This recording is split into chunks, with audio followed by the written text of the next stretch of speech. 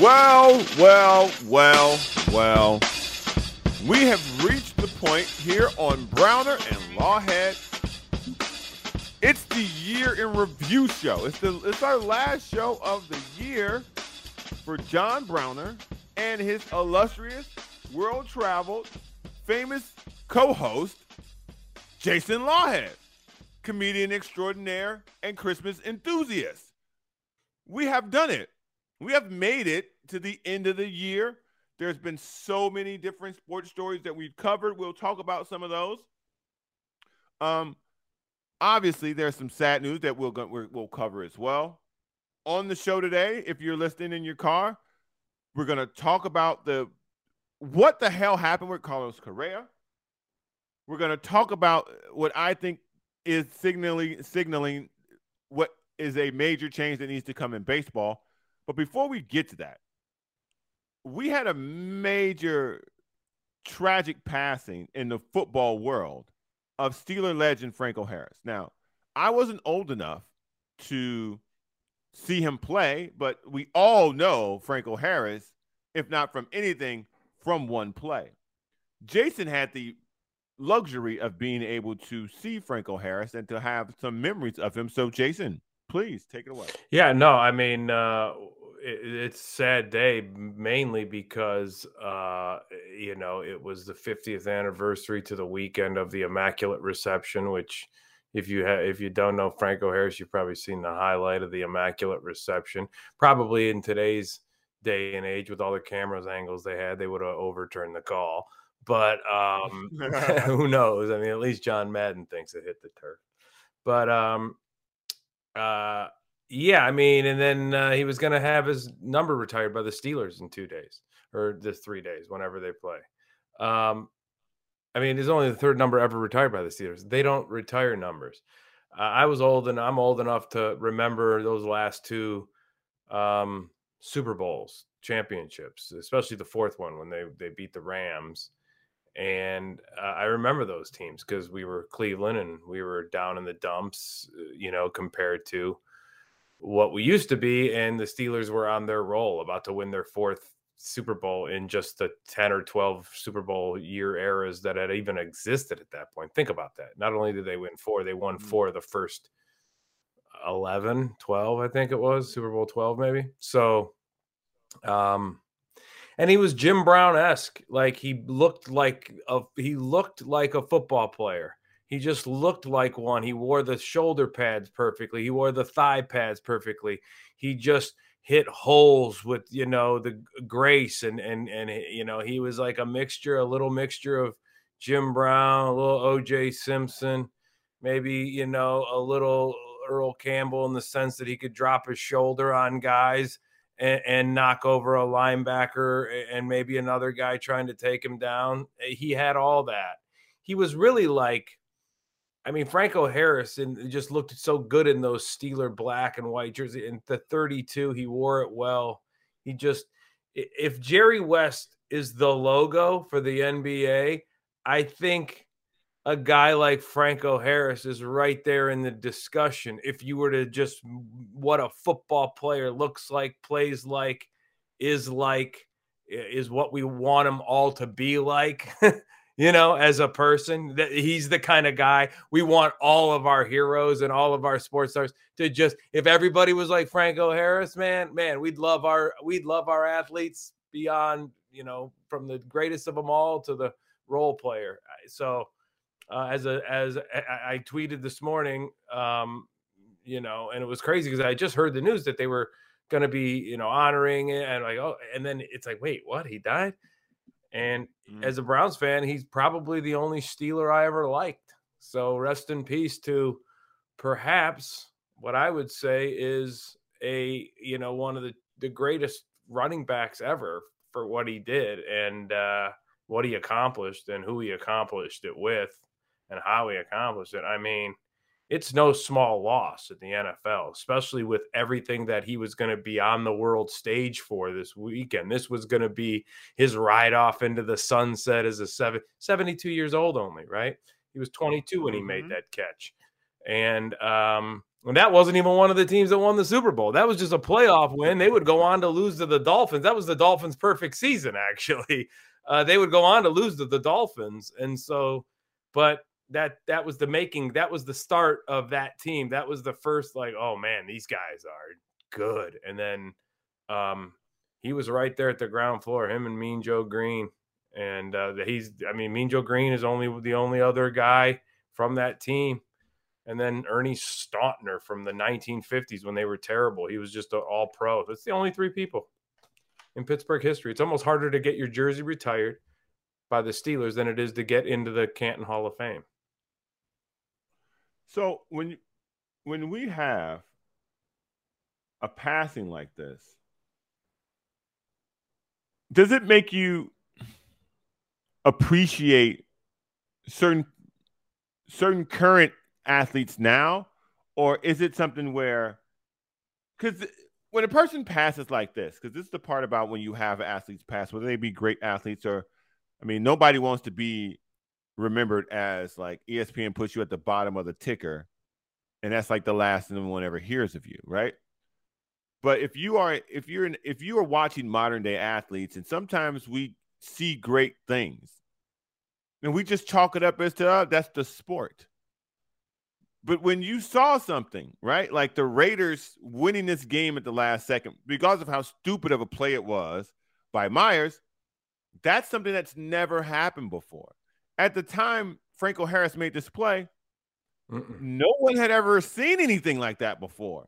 And so that gave him the ability in athletics, what all men want, all women want, all competitors want. It gave you an opportunity to live forever. Franco Harris will live forever, and he may have passed in the physical world in which we all operate in, but the name of Franco Harris and what Franco Harris contributed to football will live forever, and to me, that's the coolest part of sport. This is only in comparison. This is no slight, but he's big. He's way bigger to Pittsburgh than Tony Gwynn was to San Diego. When you think about the loss of what you feel like is a family member, you know, I mean, football in Western Pennsylvania is a lot bigger than baseball in San Diego. And those people that the people again, that no slight to anybody. No Don't get slight, mad. no slight. What I'm explaining is, think of the loss that Tony Gwynn was to the San Diego community, right. How that felt like a family loss. People still talk about, they revere him, and rightfully so. This loss, especially on the doorstep of this weekend, this is a guy that brought 4 championships. I mean, this is a guy that made Steeler football what everybody strived for. Yeah, I mean, what everybody got, everybody still talks about. So if you're Pittsburgh, I mean, you know, it's I'm a Cleveland fan. We hate Pittsburgh, and it sucks to hear about this. I could only imagine if you're really ingrained and you're a Steeler fan, you're a Pittsburgh, Western Pennsylvania football fan, which they are rabid from high school to college to pro. This is a huge loss. And, you know, it's hopefully there's a trophy they haven't named yet somewhere, somehow. Maybe it's a AFC MVP. I don't know. Right. Divisional MVP round or something. But get Franco Harris's name on something for NFL forever, whether it's the logo or whatever. He should be the logo, like Jerry West is. Jerry West ain't the greatest player in NBA history. Yeah, so just because Franco, he's not the greatest ever, we talk about him like he is. You know, real quick on that, the NFL will never put an individual on their logo. The NBA should have never done it either. But nevertheless, here we are. So hopefully, whenever they do something like that, I hope they give it to a person who was and meant a lot to the sport, meant a lot to their community, and meant a lot to their organization, like Franco Harris did to Pittsburgh and to the Pittsburgh students in the game of football. After that news broke, some more news broke. This morning, when I woke up and I saw that Carlos Correa had signed with the Mets, I went, wait, what? What happened? Wait, that can't be right. Is that right? And so then I started looking at other stuff Because I'm like, am I tripping? I thought this guy signed with the Giants. Huh? What? Nope. I was correct. He did sign with the Giants. And I don't know what you've been told, but Carlos Correa is now the newest member of the New York Mets. And the amount of money that they gave him to do so at the rate that they're going is pocket change. At the rate the Mets are going, they're paying guys who, you free? You want some money? You free? You want some money? You free? You want some money? Like, I get what the Mets are doing, and I 100% support what the Mets are doing. Jason, what did the Carlos Correa news? Did it shock you? Were you okay? No, Why? it didn't. Well, because I was a little kind of just like, wow, when he signed that deal, and then with the Giants, right? And I was just kind of okay, and then it just didn't ever feel like that deal was anybody was happy with that deal, right? So I feel like there's buyers and sellers remorse. I feel like everybody. So I'm not shocked, because obviously it would have been more shocking had it come like way later on, right? Like butting up to spring training, something to that degree. All of a sudden, news of a failed physical, whatever. If that's an excuse they can use, if a failed physical because they don't agree with it, it'd just be like, hey, I don't care if you agree with their doctor. You're going to go down with this ship saying you don't agree with their doctor because we want out of the contract and he wants out of the contract. And as long as we can get this thing rubber stamped this way, the league office, just will have to just nullify and let him sign somewhere else to another buyer. And yeah, so in that sense, no, it didn't surprise me because it happened so quickly, and you kind of felt like, dude, does the Giants or Correa even want this to happen? It didn't feel like that. That vibe didn't feel like that on his spot. It didn't feel like a big splash. Here we go. This is going to, be the big, for that kind of money and that kind of years. But it doesn't surprise me that the Mets spent, the Mets pay, luxury tax next year is already more than like 3 or 4 teams' whole payroll. They owe like over 100 million. Try 1, 2, 3, 4, 5, 6, 7, 8, 9, 10 teams. 10 teams. Which we'll get to. Mm-hmm. We'll get to in a second. I just want to say this about what I thought of the Carlos Correa thing. To me, this looks really bad for the Giants. If I run the Giants, I'm firing the general manager tomorrow. For whatever reason, when we did not get Aaron Judge, you should have come out and reassessed the public about the plan and how we're going to go about it from here on out. Our plan was to give Judge however amount of money it required to get him here. When that did not work because his heart wanted to be in New York, he started his career in New York. He wants to end his career in New York. We cannot get in the way of that because money's not enough. Quote-unquote, hometown lure wasn't enough. You should have gone out there, as if I'm the owner talking to the GM, you should have gone out there and told our fans, this is our plan now. As opposed to this, I don't even know if this is a panic signing or hey, look, we're busy doing something. We signed Carlos Correa. Because and the reason why you're taking the contract back looks bad. And it looks really, really bad on an organization that usually gets these things right. So I don't know who sat down after they wink, wink, nod, nod, handshake this thing. But when it came time to put pen to paper, like this man, his whole family in San Francisco, they're looking at homes. They're getting ready to do a press conference. He's looking at schools for his kids to go to. And you wake up the next day and nope, never mind. False alarm. So I don't know if maybe he wanted out of it. They wanted out of it, and it was a mutual thing. I think it was. Because there's no way, if this wasn't mutual, that Scott Boras would allow this. If Scott Boras didn't have somebody else ready to cut that check, Scott Boras would have forced them to do this or never signed another one of his clients again.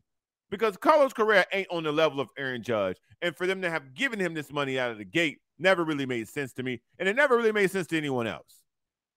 I wouldn't be surprised if Boras initiated the whole thing, got the contract to where you can't step back from it at all, meaning money and basically years. You can't, there's no, so he gets you in with San Francisco. You get your this tied into this deal that goes public. That deal eventually dissolves. Well, if the Mets want him or anybody else wants him, which I hear the Mets want him, they've got to pay at least the freight we were already getting. I mean, we're not going to take anything less than 12 years, and we're going to take the same annual that looked like it did when it was 13. So we'll come down to 12 only because that's where we wanted to be with San Francisco, but that's it. And so, because you're right, he's too quiet on this. Right. He's way too quiet on this for this to just be something he didn't have most of his, hands in the jar. The other side of this coin that I got to tell you, it burns me up from a perspective of a fan.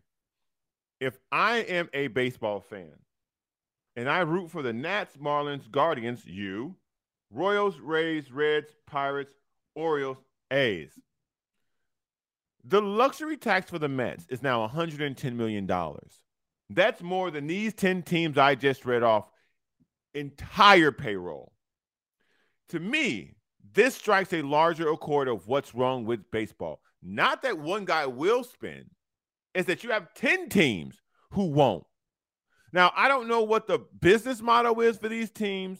I don't know how the Padres could wake up one day and go, we're going to go for it because we believe there's more money in going for it than not going for it. And how a team like let's just use the Nats for an instance. Washington, D.C. has a ton of money in it. Whoever's going to buy that team, if they haven't already, can afford to lay that team out with good players. Now, if you want to tell me the Marlins don't have money, lies.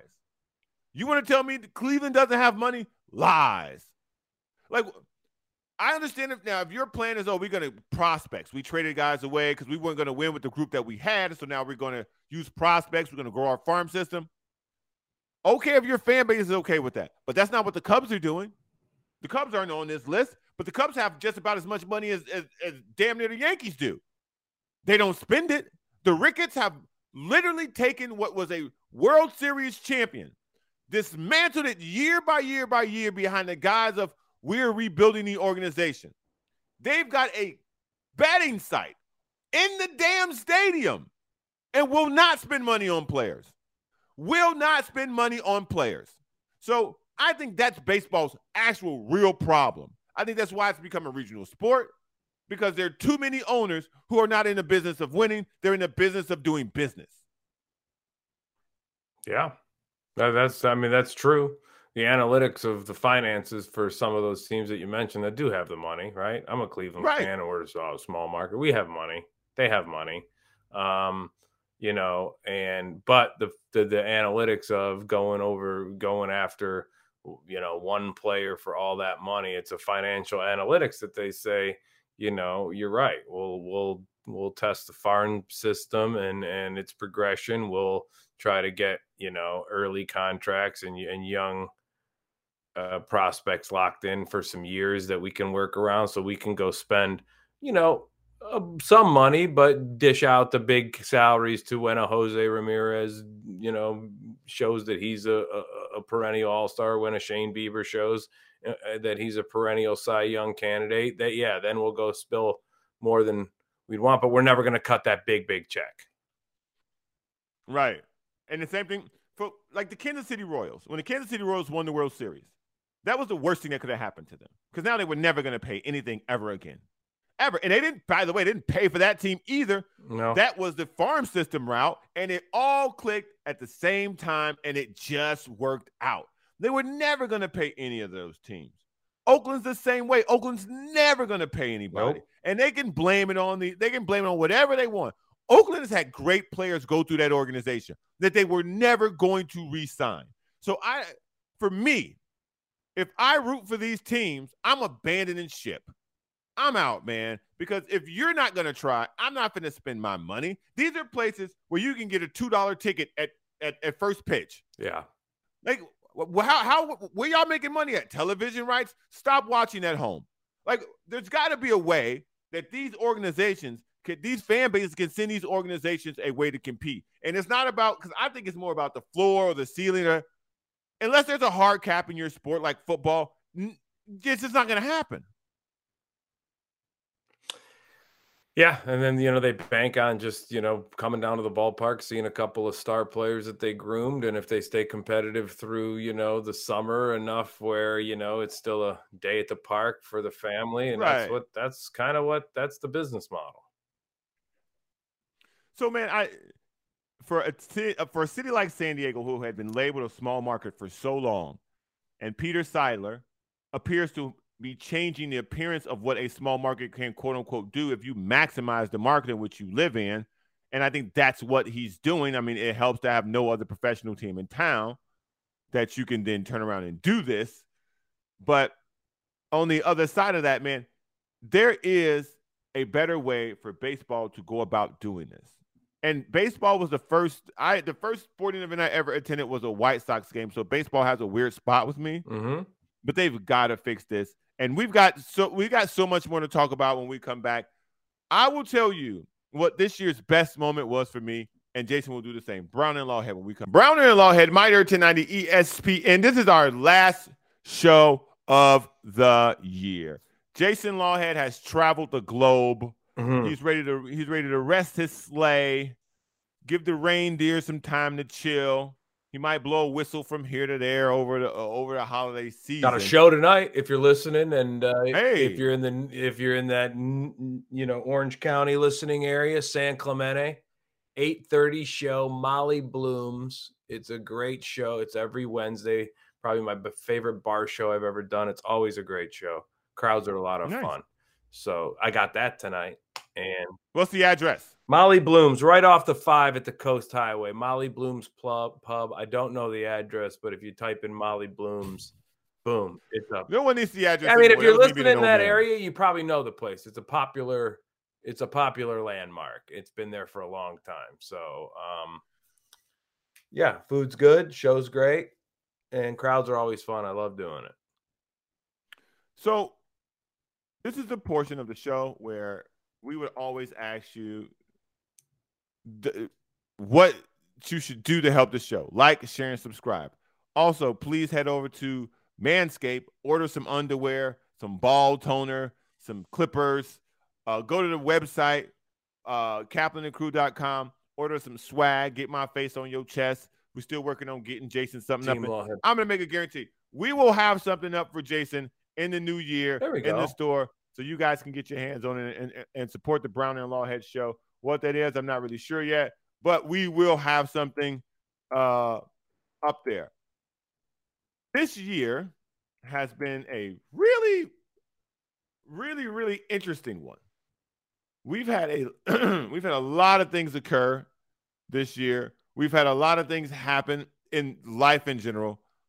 But what are some of the things that this year, whether you're listening today or via podcast on the iTunes podcast store or YouTube, like, share, and subscribe again. Jason, what is something this year that will undoubtedly stick out to you? Oh, well, yeah, I turned 50, and that was awesome, going to Spain with my wife and spending it there and kind of, evaluating everything. And we had a great year. Look, man, part of me is going to be sad to see 2022 go because it was such a great year. Knock on wood. Most importantly, family, my parents, everybody stayed safe and healthy. My wife. So that's probably the best thing, because that makes all the moods good as the year goes along, as long as those things are staying, secure, and it makes for an easier year. So hopefully, fingers crossed, 2023 is another year and even a little better. Sure, I'll take it. But yeah, I'd say just that, being with my wife, and then so much. We did so much this year, got to see the Masters with my dad, and that was amazing. Got to, my wife and I went to Hawaii for her birthday at the beginning of the year, headlined clubs, did a bunch of great corporates. This show with you, I have a blast every day coming to work in my spare room, and then, this is a good time. And the whole Kaplan and Crew, every time we're filling in. So, man, I could go on. It's been a great year, and for everybody that's had a tough year, I've been there. I've had many of them.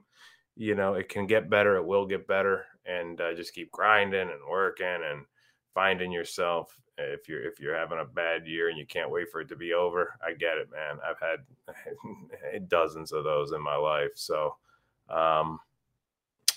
that's it, man. But yeah, I look forward to the new year. For me, I would say first and foremost, thank you, Jason, for coming along for this show and helping turn this thing into a fun ride of comedy and sports and entertainment and joy. Because obviously, a person who will remain nameless deserted the show, and we needed somebody else to jump on and be a partner. And you've been nothing but awesome. You have come in and just tried to make the show the best show that we could possibly make it. And I honestly believe that we're 100% doing that. For me, thanks, brother. As the year has gone, I think one of the more rememberable things for me, obviously, has been the opportunities that I've gotten to open up for you and stand up. That's been cool. It's really open, and you guys can go check that out, by the way, on the Kaplan and Crew Clips page, John Browner Live. That has opened up a door for me that I really feel like I'm going to go through. That's great. Obviously, I love the sports. I love everything about what we do, whether it be Kaplan and Crew, whether it be Browner and Lawhead. I'm never going to stop doing that. But the comedy portion of my professional direction really opened a lot because of you. Obviously, I told the jokes, but you cannot get the opportunity without someone helping you. And I think a lot of times when we are thinking about what we have gotten in life, we never really give the person who's helped us the credit that they deserve in the moment in which it is happening and it's occurring. A lot of people wait to the end to go, "Oh, I remember 10 years ago when I first got my..." Yeah. No, in the moment in which I am in, you played such a large part in that and giving me the opportunity and me learning from you and watching you and seeing how you do your business, seeing about how you prepare and see about how you carry yourself as a professional. Not on the stage, but off the stage, how you carry yourself as a professional. You're where you say you're going to be. You're on time, and you treat people with respect. And watching you do that has really given me a great example of what direction to go in this business and in other business ventures, because all business as a person, it works the same. Be a good person, communicate, and don't strand people who are paying you. Right. Period. Yeah. That's it. Yeah. And you've been such a great example to watch do that I'm so thankful to just have had you around and to be able to learn from you. Man. So I really appreciate that. Hey, thanks, brother. I that means a lot to me. And you know, like when we first started doing these shows and I brought you along, I said then, you know, people did that for me and I won't forget, you know. So whenever I get a rare chance to, you know, share an opportunity and just be an example. You can't, you know, you can only, like, I had to learn through some other, you know, missteps and in life that, you know, you can only learn how to act by example. So I appreciate that you point that out because, hey, I can give you opportunities, you know, tell you, hey, you should tape your sets, man, and listen back to the really, you know, stuff where you can tighten up. And then I can just be what I think, you know, I should be. And if you're noticing that and you follow that or take something from that, great.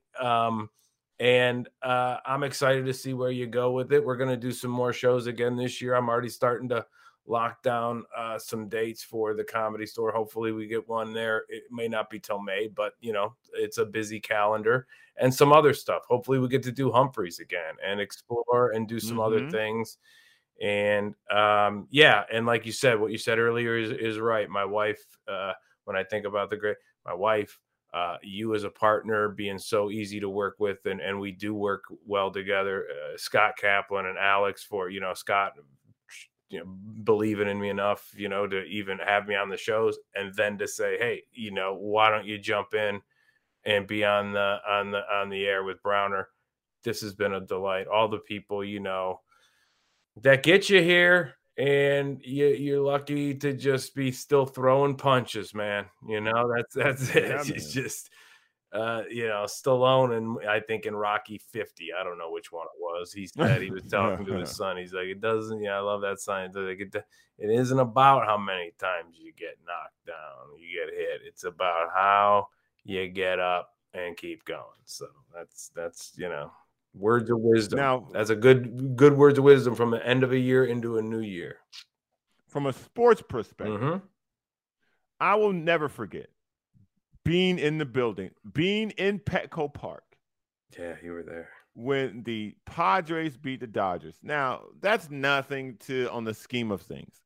But for this team, this franchise, the direction that they're going, the moves that they're making, to beat a fully healthy, fully loaded Dodger team in Petco Park in the midst of rain, which appeared to be like tears of joy, right, was just such a surreal, crazy moment, and to just flush out into the gas lamp and just literally just be out there to, like, I think it was like 2:30. I was at like 2:30. That's crazy. Just the unbridled joy of being around other people, enjoying a moment like that. Because some people have been Padre fans all their life, thought they would never beat the Dodgers in the postseason. And here you are. Not only did it happen, you were in the building for when it happened. It was just one of the awesome moments of this year that I will always remember, because it was a great sports moment, and not only just a year. Yeah. And my great sports moment was obviously getting to see Tiger in his Sunday red at Augusta with my dad sitting right there, seeing him tip the cap at 15, watching him play a couple of holes, and nothing's gonna top that. That might be the sports memory of my lifetime. When I eventually say the last show I ever do. So, that's one I'll never forget. In pop culture and world culture, there's some other people who, left us. Queen Elizabeth, which was one heard around the world. Sidney Poitier died at 94 this year. Bob Saget died at 65. Who else we got? All kinds of people. You can't even, you sit there. Meatloaf, 74. Louis Anderson, 68. Louis Anderson. Sad. Charlie Chris, 30 years old. I mean, what's his name? The Twitch guy recently. What a sad. Betty Davis, 77. Yeah, Twitch from the Ellen Show. I don't know how old he was though. I think he was in his early 40s. I think. Betty White, 99. She was 99-year-old Betty White. They're just so over a year, and it always seems to happen this way, that when celebrities die, they like die back to back to back. So it's always been one of those things where when one person dies, another one. Naomi Judd died at 76. Wow, I forgot. Yeah, she did die. And that's the thing. Like, as I'm looking through these names of James Caan, Bob Lanier. Don't forget Bill Russell. I met Bob Lanier. Bill Russell. Bill Russell died. Ray Liotta died at 67. Ray Liotta. So I mean, this is something that we all deal with. No one is immune. No one can avoid death. Tony Saragusa died at 55. We all die, man. Doesn't matter how much money you got, what color you are, or what, man, woman. We all got that in common. We all gonna meet the dirt at some point. Mm-hmm. I'm trying to see if I got Bill Russell. I'm trying to see if there's any. Vin Scully died at 94. Vin Scully. Olivia Newton-John at 73. Like, there's so many different people who have met their end this year, and just a rest in peace, and may they carry on into the next life and try to, the people who lost them find peace. I think Queen Elizabeth was the one where everybody was like, oh my God. Pop culture. Mm-hmm. There's nothing more to talk about in this than one thing, and one thing only. You know it. I know it. The slap. I mean, you don't even have to describe. Just call it the slap. I think of the pop culture, the slap was it's going to sound terrible. It's the second most important thing that happened this year outside of Queen Elizabeth dying. Because literally everyone talked about it. Yeah. It happened at such a point where it was globally broadcast. The Oscars is a global broadcast. Queen Elizabeth meant everything to every country. She meant something different to each country.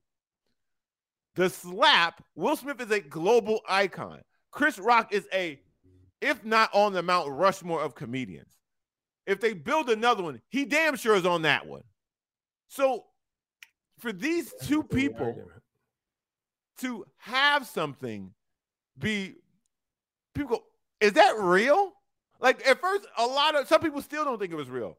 For that to happen in that moment, set what we now have as Twitter on fire, social media on there was not a broadcast that did reporting that did not talk about that. It led almost every story for weeks. Yeah, so it didn't go away for a while. It did not go away at all. Like it's literally still prevalent now because people are going to be doing year in review and people be talking about how crazy the slap was. It's back in the news cycle for the years in review. Absolutely. Yikes, man. Yikes. I mean, obviously R. Kelly was terrible. Kanye West was terrible. Kanye. Whatever Elon Musk is doing, he's literally just, I don't know. The world's upside down, man. It's yeah, man. It's upside down. I mean, obviously, we had the war in Ukraine. We had abortion and Roe v. Wade be overturned. Brittany Griner finally got free, which that became a topic of when she was actually freed. So, I mean, and obviously COVID, the midterms, there's been every year, it seems like things are getting crazier and crazier. And yet here we are constantly surviving the craziness. Yeah. Well, the problem is so much of society is hyperlinked into because of social media, right? And they know it, and so the feeds are not. I mean, they know the masses are scrolling. So what are they gonna do? Fill the feeds with the nice little heartfelt story about the kid that helped the lady walk across the street in the neighborhood and he got a merit badge for it. No, they're going to spew the sewer. And that's what, that's the shame, I mean, I back off of social media as much as I can. I'll post, I'll try, sports stuff. And even then sometimes I'm like, what am I doing on here? Even when I'm just like being innocent on it. And then it's just like, then you see it's like a landfill. Twitter. Dude, one of the things that I have tried to, it's funny because I talked about this on the on the show earlier. I try not to open social media for an hour and a half when I first wake up. Yeah. I literally try to stay away from it because the energy that you can take in by opening these apps is insane. It's like insane. If you try it, like if you find yourself just text messages, like if you wake up and immediately start going to the text or an email just because of like things that are actually relevant in your life, there's just it's too early to anxiety. It's like you might as well just wake up and throw a cup of coffee in your face. That's what I mean. Like like you might as well just start the day just that way. But yeah, because that's what you're digitally doing to yourself. The entertainment shock that you give to your system the second you wake up, if you reach for your phone, you're doing yourself a massive disservice. I would give people any advice, and that we'll go out on it. If we're gonna give advice going into the new year, the next time you hear us, I hope that you are practicing the social media slowdown, step back. The social media step back. That's what we're gonna call it. Yeah. Do not engage in social media for the first hour that you wake up. And if that requires you to wake up an hour earlier, do it. Don't pick your phone up. Right. Be with yourself. Open a window. Right. Take in some air. Don't turn on the news because that can be just as bad as social media at times. Wake up and just be with yourself. Be thankful for waking up. take the energy into the day, because the second you open that phone, it's open all day. Whatever's happening in a part of the world that you never heard of, you're now receiving that information. Whatever's happening 2 blocks away from you on local news, you're now receiving that information. The amount of information that we're taking in on a daily basis, I honestly believe we're not supposed to.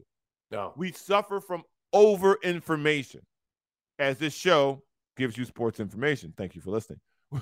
We suffer from an over intake of information. And I think if we take some time to just kind of be with ourselves as we wake up, I think we will have a better day and a better year going into next year. Yeah, man. Because it's really like the more you're being fed it, right? Yes. So if you allow that the feed to just it would almost be like if you're on it constantly and it's the first thing you do when you wake up and it's the first thing you do before you go to bed, then that's basically the same as like every meal you eat is a Nathan's hot dog eating contest. I mean, but literally think about like if you had three meals a day and they were all like ding ding ding. That's kind of what you're doing to your mind when it comes to all that, especially when you're scrolling things like, the world news, the local news, and it's all this and this, and these guys assaulted this and this fight video and this and it's like this police video. It's just like It's a lot, man. It's a lot. And so we're here. I like those cooking videos. I scroll the cooking reels, man. That makes me feel good. No, it does. Like how a guy starts with something, it's like 1 minute, they cut it down, they boil it. Right. I love that stuff. That stuff inspires me. I'm making that tonight. People, in the second piece of advice I would give before we get out, we got to 15 seconds. If you're going to have to do that, follow cleansing things on your time. Yeah. Put things in there are not fights or stress or other people's business in 2023. Until then, Browner, Lawhead, Mitre 1090 ESPN. Peace. Next year, baby.